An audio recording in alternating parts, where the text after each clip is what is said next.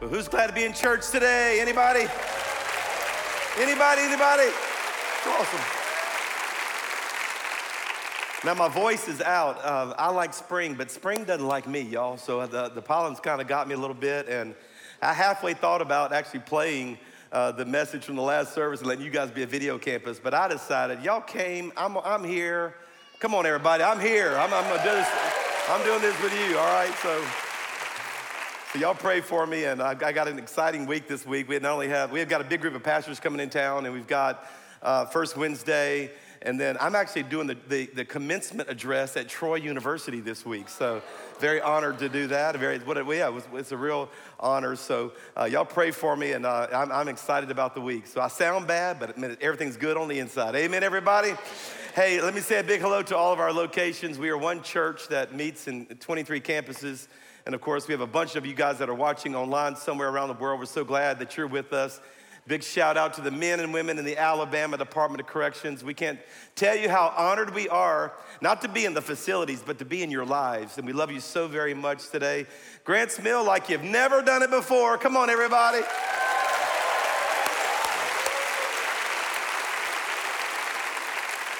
Well, welcome today to week number 1 of a 2-part series based off of a book I'm releasing later this month called Out of the Cave. And I really think this is going to be a blessing to a lot of us. This journey for me studying depression actually came originally from my own experience, my one and only real experience in 1999. And a lot of you guys know that if you've been a part of our church for a long time, you know this story. That while I was working at my home church in Baton Rouge, Louisiana, everything on paper said I should be the happiest person alive. I was paid well. I was paid a lot better than I would have paid myself. You know, I was in a good church, had a great position, great family, great house. Everything on paper was great, but I'm gonna tell you, I felt this lostness on the inside, and it was strange for me because I'm one of those guys that like, hey, if things are bad, just cheer up, let's go, you know, and I kind of actually slighted people who said they were depressed. I'm like, just cheer up. And I discovered for the first time, it's not that easy because I don't even know how I got here, and I certainly don't even know the way out. And I found myself in a situation where I was faking it. So I was, going to church and just kind of putting on the script that I was required to play. And I was desperate. When we got to the end of 1999, I was convinced I was gonna need some type of medical help. I felt like it was something going on in my body that actually could be treated and fixed. But we had our 21 days of prayer starting every year as we did our home church, and it was the year 2000, and we were going through Y2K, and I thought, look, the whole world's coming to an end too, you know what I'm saying? But we decided to fast and pray, and on day 17, the Lord gave me a vision. In fact, He gave me a vision of what I'm physically seeing right now. I saw this room, didn't know what city it was in. I saw myself speaking to a crowd of people, and it looks exactly like what I'm looking like right now. In fact, we told our architects, build this long before we even had the people to fill it up. I knew God had given me this vision. Fast forward about 18 years, really never had too many other bouts of depression. I think all of us have some type of anxiety or depression or days from time to time. But in 2018, there was a rash of pastoral suicides in our country, and I didn't know any of the people. But in some weird way, it affected me. I thought, something's not right. And I just can't describe to you how grieved I was as if I knew these people personally. And so I decided that week that I would study and prepare a message. We were in a series here at the church called Reply All, where we were answering some of your questions. And this was one of the top questions, and I really didn't know much about it except for my own experience in 1999. So I did a week's worth of study, which is not nearly enough, but I did a week's worth of study, and I brought a message to us, and it became one of the most rewatched messages times 100. I mean, it was just, I couldn't believe the nerve that it touched. And honestly, I felt a little bad because I didn't know enough about it, but I preached hard, and I gave what I knew at that time. I brought the same message to a pastor's conference, and it had the same response. I kind of tailor-made it to fit leaders. Same response, just overwhelming. And I knew this is serious, and if I'm gonna be a good pastor and a shepherd, I need to talk about this more. So I decided not only to do some study, but I decided to write what would be my next book on the topic. And this was two and a half years ago. And I decided I wouldn't publish it until I had something to say. And so I did a lot of research. I read a lot of books, both Christian and secular, just to learn what not only the Bible has to say, but what are we learning about this issue that all of us face. And then 2020 happens. I was literally supposed to turn in the manuscript in March of last year when March happened to all of us. I asked my publisher if I could have a few more months just to kind of experience it, because all of us were experiencing depression in some kind of way in last year. In fact, mental health hotline number went up 900% in 2020. The CDC, this is their numbers now, the CDC says that 1 out of 4 young people under the age of 30 considered suicide in 2020, 1 out of 10 of the rest of us. Divorce filings were up 20%. Antidepressant medication goes up 300%. This is becoming an epidemic, and I believe this is not something for the world to solve. I believe it's something for the church and for God to solve. I really believe that. Believe that? Put your hands together. Come on, give God praise. And so actually, I turned in the manuscript in early fall of last year, and I'm really excited about what I want to share with you. Today, I want to bring you two messages this week and next week. This first one, we're going to talk a little bit about how we get in the cave, and then I want to talk a little bit about next week of how we get out of the cave, and we're going to talk about the life of Elijah. Now, before we get into the Bible, let me give you 2 observations that are just worth saying on the front end, just to make sure you know these. I just want to, these are qualifiers. These are important, give some context to where we're going with this topic. And the first is that there are some very real biological reasons for depression. So it doesn't have to be 2020, and it doesn't have to be, the fact is there are genetic and biological issues that can happen in our minds. But if we allow biology to have the whole narrative, we will miss some of the real solutions that are out there. And one of the things I discovered is that depression is not a malfunction of the mind, it's a signal. It's trying to tell us something. There's some other things that possibly we could address, not only to solve for greater parts of our life, but also to get us out of the cave of depression. The second is that there's a real stigma around this topic. So if you guys are all noticing that I'm wearing glasses, which means there's a part of my body, an organ in my body, my eyes, that do not function at top efficiency. None of you think I'm lacking faith because I'm wearing glasses. None of you think I'm a worse person because I'm wearing glasses. I just have a part of my body that's not working at peak efficiency. Listen to me, the mind is a part of the body too, and it can be in the same condition. And you don't think less of me because I'm wearing glasses. We shouldn't think less of people when they're struggling in their minds. And so I want us to be just embracing right. And it doesn't have to become our identity. My illness does not need to become my identity. What I'm feeling is not who I am. It's just what I'm struggling with at that moment. And I would love for the church to be the leader at addressing these issues. Now, let me give you the end before I give you all the beginning. And that is that God wants you free. God does not enjoy seeing you struggle. For those of you who say, well, this is just my lot in life, this is just what God wants me to have, I personally do not believe that. I truly believe you can know God, you can find freedom, you can discover your purpose, and you can make a difference. That doesn't mean we don't still struggle with things, but God wants you free. It is for, say it out loud, it is for freedom that Christ has set me free. God wants you free. And he who has the Son has that kind of freedom. And he who the Son sets free is free indeed. But even some of the best of us struggle. What I love about the Bible, it does not put a book of perfection out there to you as it relates to the lives of the people who wrote it. In fact, what I love is how God uses some of the worst people, adulterers, murderers, and yes, even depressed people in the Bible. One of them is a prophet named Jeremiah, who writes not only the book of Jeremiah, but also another book dedicated to depression. In fact, he named the book Lamentations. Let me give you a whole book of how sad I am, gloom, despair, and agony on me. Well, that's Lamentations. And he says things like this: I have been deprived of peace. Have you ever felt that way?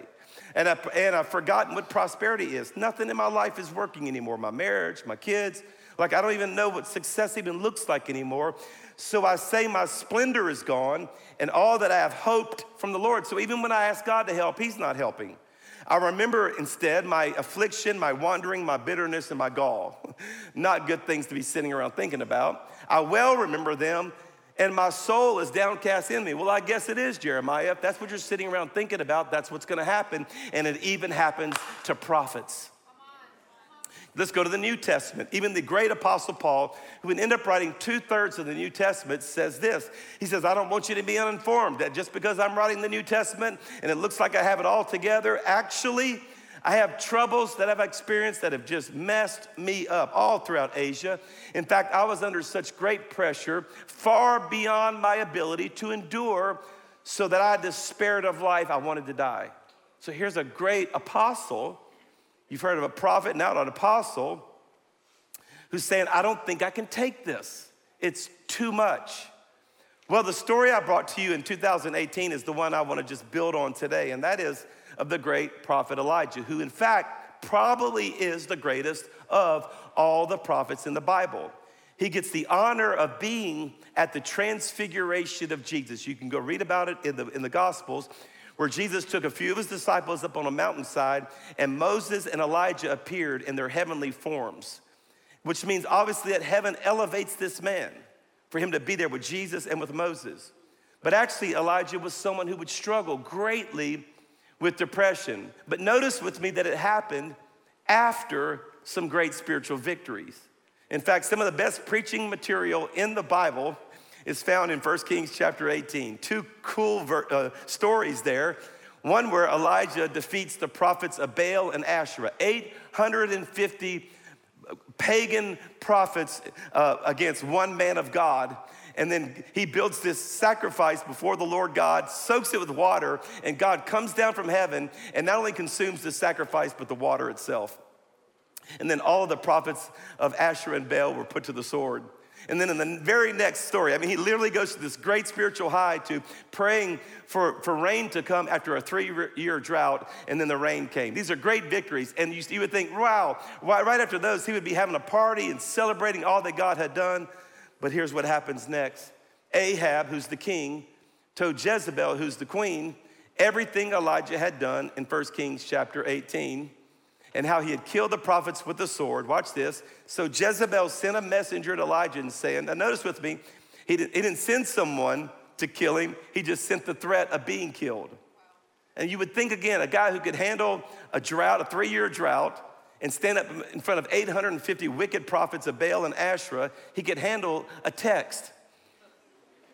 He could handle a comment on his Instagram page. Come on, somebody, y'all listening to me? May the gods deal with me, be it ever so severely, if by this time tomorrow I do not make your life like the one of them. That was the comment on his page that day. And Elijah, it freaked him out. He was afraid and he ran for his life. And when he came to Beersheba, I don't have time to teach it, but it is way cool. This is the place where he had made the oath to serve God. And he went back to that place and said, I don't think I can do this. He went back to the place, he said, God, I thought you were on my side. And he left his servant there, big mistake. And while he himself traveled away from his calling, a day's journey into the wilderness, he came to a broom bush, which is a low-hanging tree, to get out from the sun. And he got up under it and he prayed that he might die. And he's prayed a prayer that I bet every one of us has prayed at least one time over the past year. I don't think I can handle this anymore. I have had enough. Take my life. I want to die. I am no better than my ancestors, which I don't even know why he throws that in there. And we see clearly in this story 6 things that got him in a cave of depression. He would then go from there to this dark place. To me, a cave describes what depression feels like. I know there's a way out. I just don't know where it is. This is disorienting. It's dark. It's lonely. I can feel some things and they don't really feel right. And you know there's bats somewhere. Come on, somebody, right? That's depression. Okay. And he did some things to get himself there, and I want to help you with those as well. And again, I fully accept the fact that there are some cases where counseling or medication is the answer. I have a son, my youngest, who's on the autism spectrum and requires medication to, in his words, put the wires back together again. I'll never forget the first time he took a dose and said, Dad, all the wires are connecting. Praise God for that. Now, every day I pray for his healing. Every day we're expecting God's best, but we still treat this. I recognize that. But listen to me. There are some factors that we have control over that should honestly give you some great hope. And I'm going to share I want to give you 6 of the ways you get in it. And next week, I'll give you 5 of the ways you get out of it. And all this is an outline of this story itself. Are you ready? Yes or no? Yes? So take some notes with me today. Let me give you 6 very quickly. And the first is life imbalances. Life imbalances. One of the authors that I read was a guy named Johann Hari, who wrote a book called Lost Connections. And this is his quote. He says, we need to stop talking as much about chemical imbalances and more about the imbalances in the way we live. Research, more and more research is pointing to our lifestyles as the main factor that causes depression. Well, notice with me that Elijah's depression came after his 2 greatest experiences. And what I've noticed is that I feel like I'm more under the attack of the enemy, and I have my worst thoughts after my greatest spiritual victories, if you will. They're really God's victories, but you know what I'm saying. Like, it's Sunday nights for me. I mean, church can be amazing, and it always is. And I start thinking through the message or wishing I'd have said that, or why did I do this, and where was so-and-so, and how is this campus, and what's happening? And next thing I know, I'm feeling in this dark place. And it happens a lot of times after our major victories. In fact, a lot of times it's because we let up when we've had all of these highs of highs. In fact, when I was much younger, back in the 80s and 90s, I lived 7 years, Tammy and I did, in Colorado Springs. We had the first 3 of our 5 children were all born in Colorado Springs. So it was that part of our life. We had just been married a year, and it was our first assignment. It was a youth pastor job there, and we loved it. It was great, and it was great to come back to the South too, anyway. But one of the things that we did as a youth pastor, because the slopes were so nearby, so we took kids snow skiing quite a bit. So it was a way to spend time in the van, honestly, and to get into the heads of these kids and try to minister to them and have a little fun as well. So we'd load up vans and buses and go up to the mountains. And it's a lot of work, by the way. It's not as glamorous as you think it is. It's a lot of work. I mean, it's ride the chairlift up, ski down, check the infirmary. Right up, it's check, that's what it is for a youth pastor. And so I was doing that and riding up and coming down and check the infirmary, and because this is before cell phones, and ride up and ski down, check the infirmary. And there were a few bang ups and bruises from here and there, but for the most part, we came out pretty clean. But I remember a conversation I had one day with one of the paramedics at the infirmary there at the ski slope. I'll never forget it. He said, do you know that about 30 people a year die on the Colorado ski slopes? I said, they die? He says, yeah. I said, how? He says, every one of them hit trees. I'm like, okay, stay in the middle. All right, there you go. He said, but also 90% of all injuries happen in the last hour of the day. And there are 2 things that are happening in the last hour of the day. And that is you're very tired and you're overconfident. And I think sometimes in some ways that we can get an arrogance about us in the way we live because we think, I can do this, but check it out. Not everything that is doable is actually sustainable.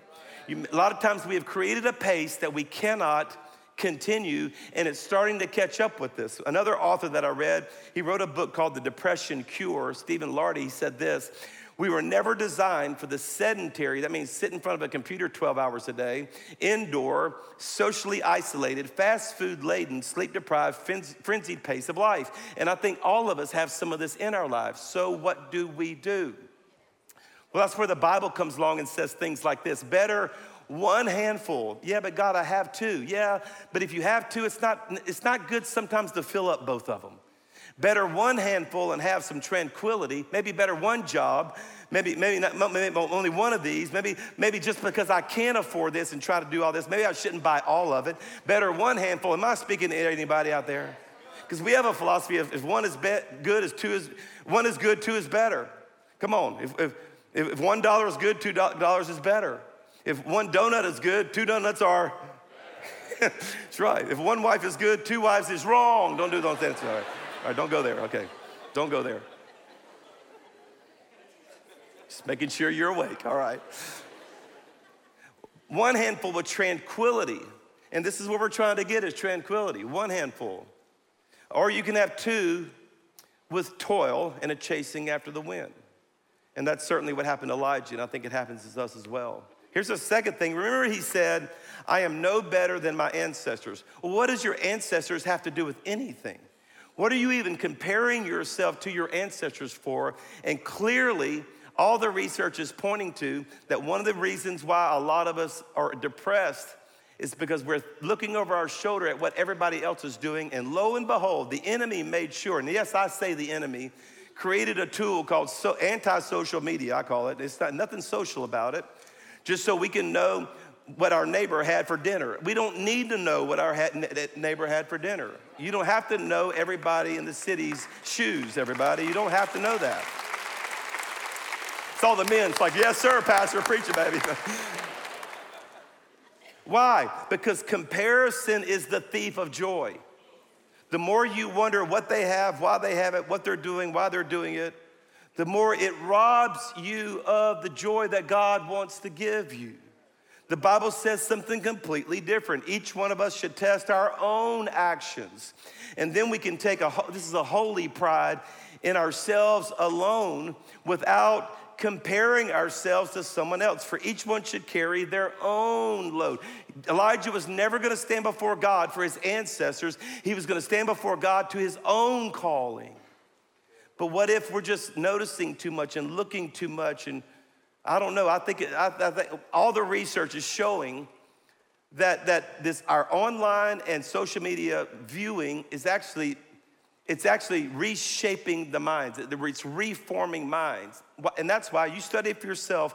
A lot of the content creators of all of those are actually apologizing and don't allow their own kids to have it. Why? Because it's too much in our minds. This past year, when we started our 21 days of prayer and fasting, as we do every year, it was always a glorious time. But I always set aside not just food and things like that, but I love to set aside, watching TV and media and really as much of the secular as I can. It feels like a cleanse to start the brand new year coming out of Christmas. I love these 21 days that we do. And I decided that on January 3rd that I was going to get off of the news. I'd already been 6 months off of social media completely. For those of you who follow me, I'm so sorry to let you know that. I'm not reading it. Anyway, so there you go.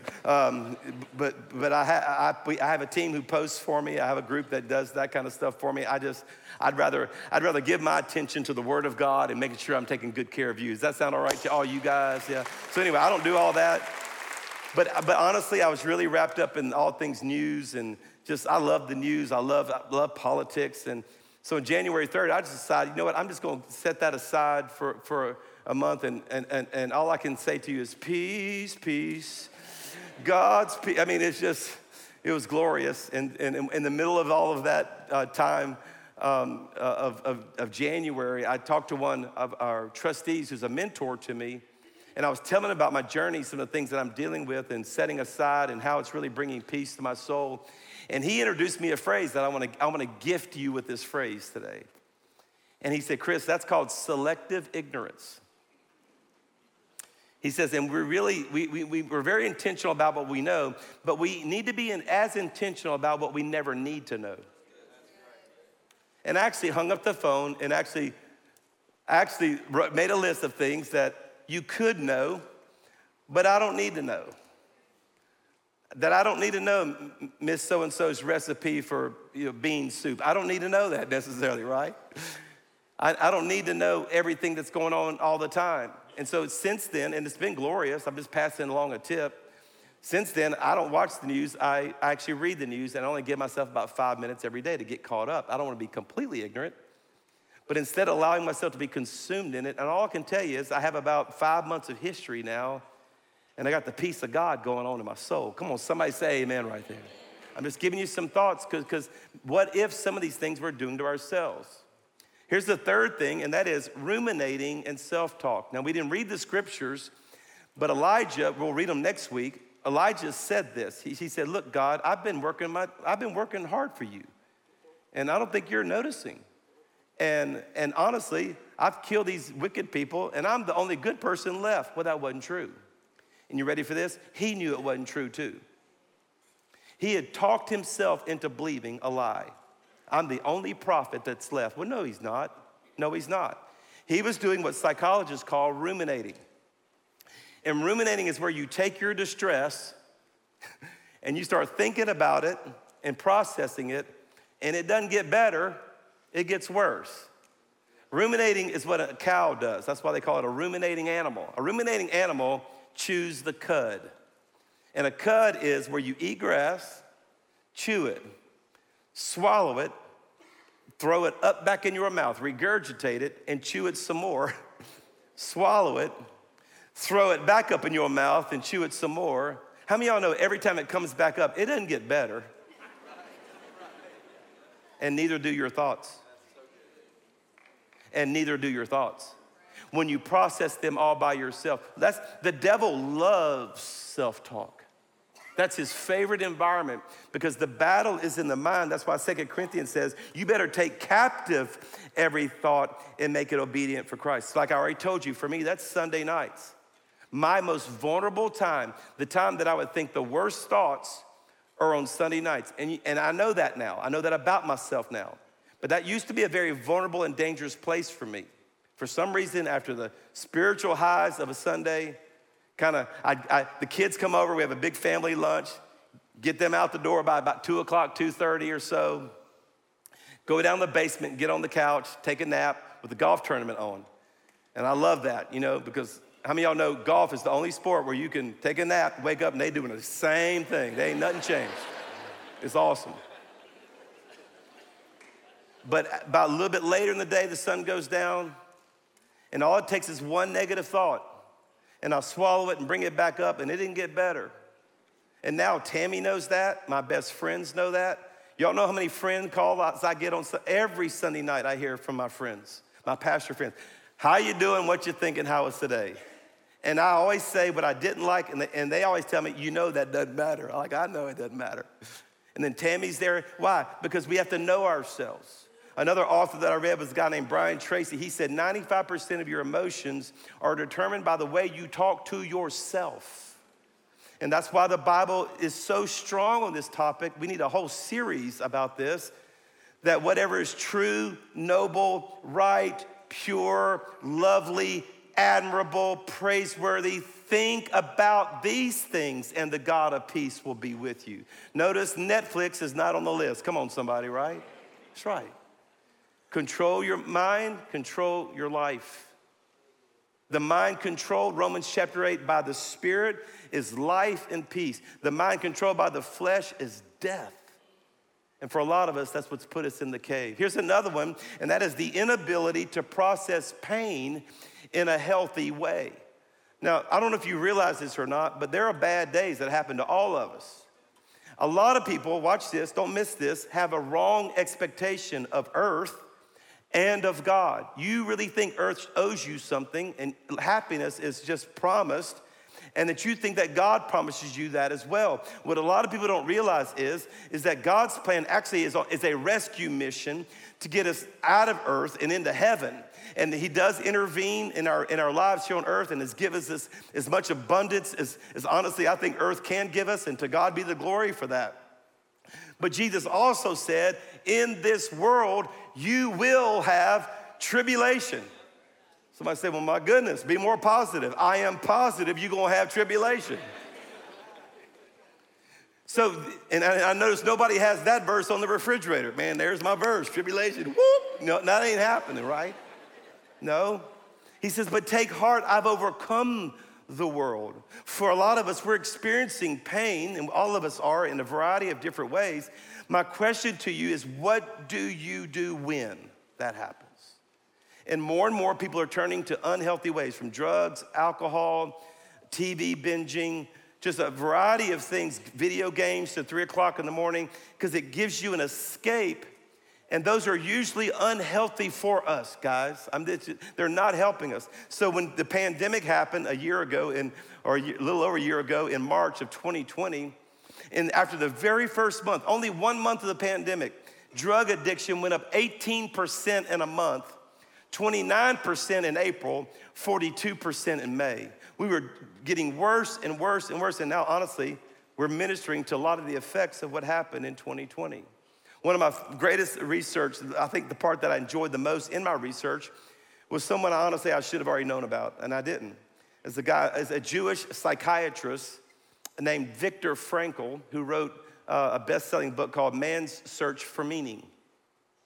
And Frankl lived post-World War II. He was a psychiatrist. In fact, he had a clinic in Austria to treat the Holocaust victims who survived, the people who survived the Holocaust, and they had seen all these victims, and they were just traumatized.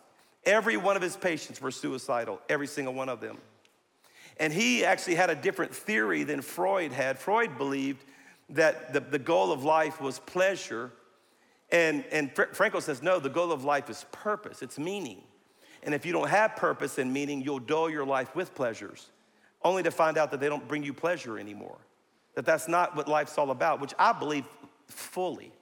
And I really believe that. I think the greatest solution to giving meaning to your life and honestly to find real internal happiness is not circumstantial. It's the fact that I know my life matters and I'm doing something with my life that makes a difference. He created a therapy he called logotherapy. And it included of three things. And first is that you need to help someone find what he called meaningful work. And I fully believe that. By the way, that's why we encourage you guys to serve and be on the dream team. It's not because we have functions in our church that just aren't gonna keep up unless you help us out. I mean, our church works well without you. It'd work better with you, no doubt about that, okay? And I encourage all of you to get on the Grow Track and get on the dream team. But we're really doing this for you. Go talk to the people who are serving. Go talk, they'll tell you, man, this is the most fun I have all week, to know that my life is doing something with meaning. Say amen right there. It's so true. It's so true. And to do it with a community of friends, and watch this, and to find reason and the purpose for your suffering. To use it in some way, to let your suffering help somebody else. And this is what 2 Corinthians says, that God comforts us in our troubles. Why? So we can, not just so we can get better, so we can comfort others with the same comfort we ourselves have received from God. For it's just as we share abundantly in the sufferings. Again, nobody has that verse on their refrigerator. And I'm getting the abundance of sufferings. Woo! Nobody's saying that, right? But we also have an abundance of comfort. Why? Because if we are distressed, it's for your comfort. Like what I go through. That's why I wrote the book. In fact, I get incredibly vulnerable in it. There are stories I've never told in there. Just in the hopes that someone it would give them the confidence to step up and say, you know what? If he can go there, so can I. And then we can find healing in Jesus' name. But let you know something. There is purpose in your pain. You can take your life experience, watch this, look at me, and it doesn't disqualify you. Your life experience doesn't disqualify you. It qualifies you to help somebody who's going through the exact same thing. And I encourage you, come on everybody, let's do this thing. 2 more really quick. Music's already playing.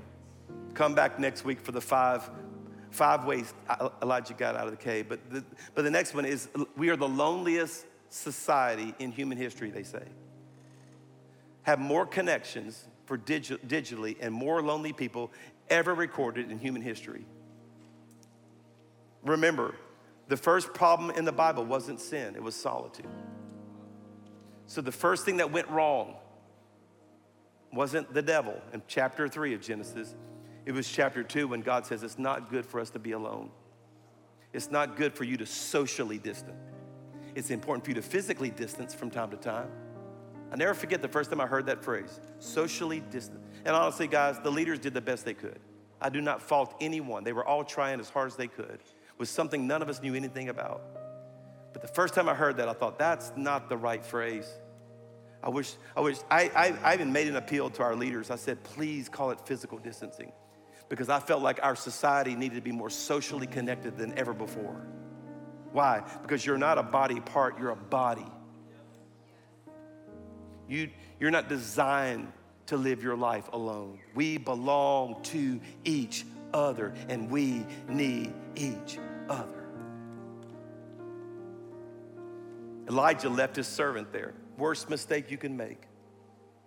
Let me go figure this out by myself. I got to take care of me. You know, it's about time I take care of myself.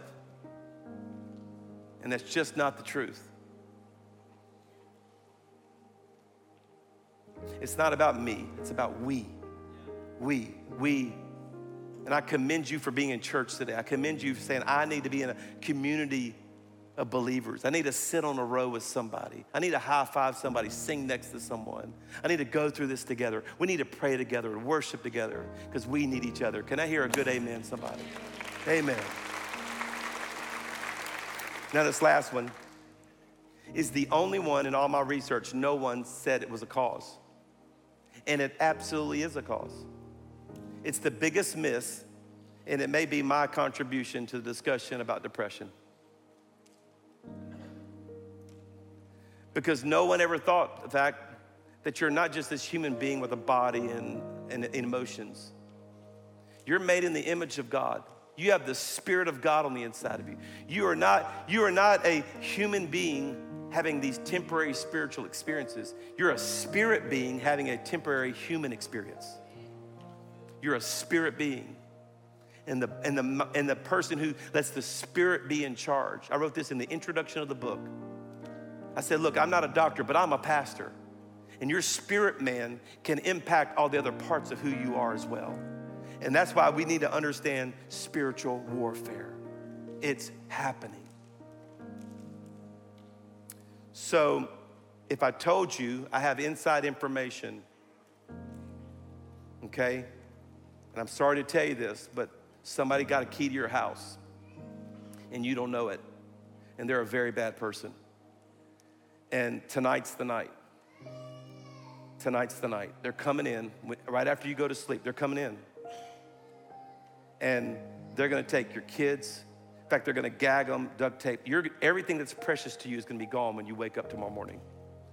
What would you be willing to do tonight?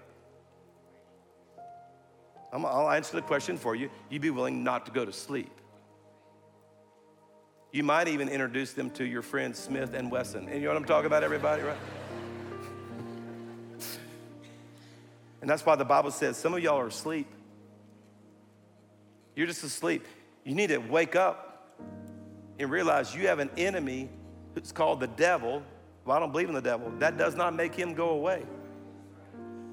Who prowls around like a roaring lion seeking whom he may devour. You know how a lion prowls? They don't just walk out there to all the gazelles and go, here I am. Got my fork and knife in hand. Let's go. No, he's lying in cover. In fact, a lion is the same color as the grass. You don't even know he's there. Resist him. Like actively involved in spiritual warfare. Ephesians 6 tells us how when it gives us the full armor of God. But notice it says, even though you have it, you still got to put it on. That God has given us authority, but we have to use it. And I know with everything in me, I know it. That there are very reasons why we get there. In fact, all 6 of these happened to me in 2020, all 6. In fact, I think God allowed me to go through it, get honest about it, vulnerable. I don't know what it'll do to my reputation. You know, they say confession's good for the soul, but bad for the reputation. Well, here we go. But if it'll help somebody, I'm willing. Because I know this is the life that God has abundance for you.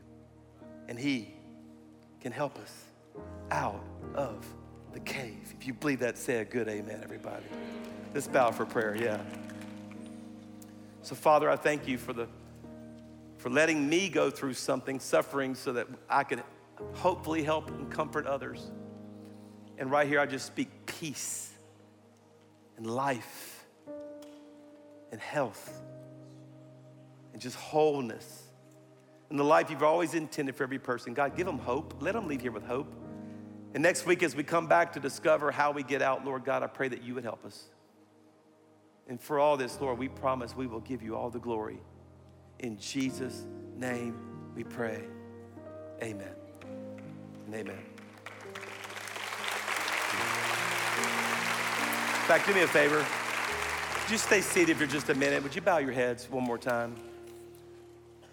And to all of our locations who are still with us right now, can I just, before I leave and turn it back over to your campus pastors, can I just invite those of you to let God be a part of your life? If you're far from God, maybe you're not a Christian, maybe you're kicking the tires of faith, you don't know what you believe. Maybe you're a Christian and God still feels a million miles away. I call it religious but empty. And you feel like you need to get close to God. You want to know him. It's very simple. It's surrendering your life to his control.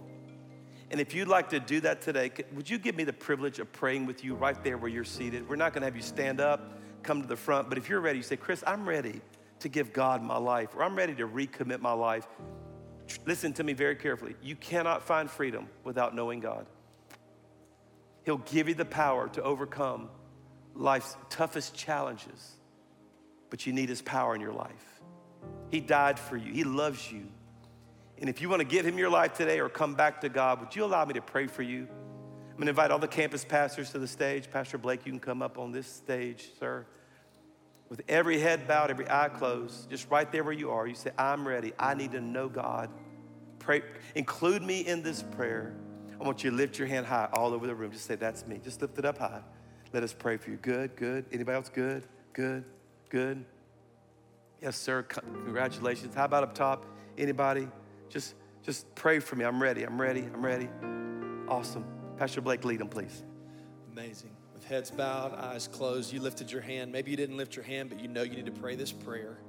Right there where you are, just whisper these words. Say, Jesus, I'm asking you to save me today. To give me a real relationship with you because I want to know you personally.